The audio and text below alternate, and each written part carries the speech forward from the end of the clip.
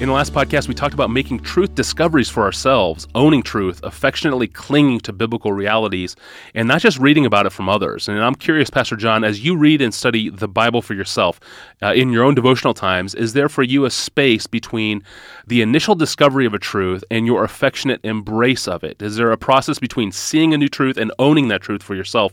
Or is this something that really just happens immediately for you? Well, the answer is yes. Absolutely, it can be immediate. And in fact, it usually is immediate.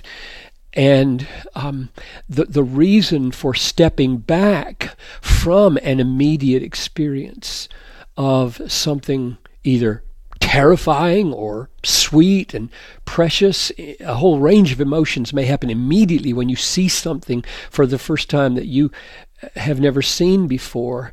I think the reason you may have to step back from that is you might not have it quite right. There might be an aspect of it that you're seeing accurately and an aspect of it that you're seeing inaccurately. And so some of your emotions might be spiritually appropriate to the aspect that you see truly. And some of your emotions might be mistaken by responding to something you're misapprehending. And to discern whether that's the case or not, there will be a season. It may not be that day. It might be a week later, or it might be 5 minutes later, where you get out your dictionary and look that word up, and you see, oh, it didn't mean what I thought it meant, and all my emotions were based on an error. Or you may find that the error in this text was true in another text, so that the emotions were real. They were just based on another aspect or another place in the Bible rather than this place in the Bible. I think that's very helpful to get the intellectual support underneath the emotional experience so that it's confident now.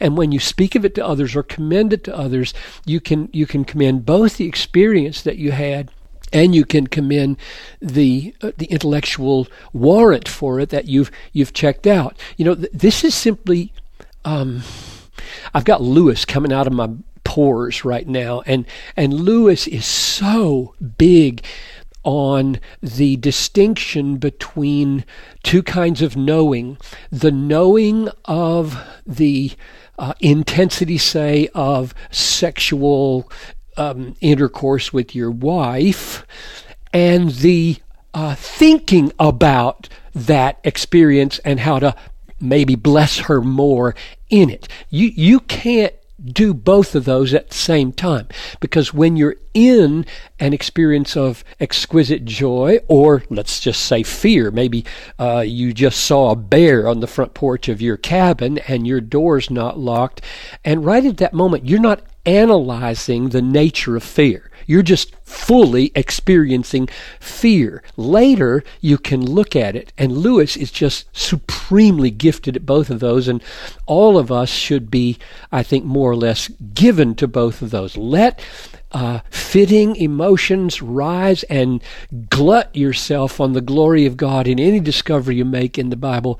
Then, later, in the peace and the coolness of your reflective moments, study it out and make sure you saw what you really saw.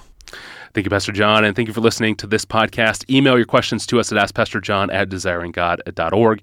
You can visit us online at desiringgod.org to find thousands of books, articles, poems, sermons, and all sorts of other resources from John Piper, all free of charge. I'm your host, Tony Reinke. Thanks for listening.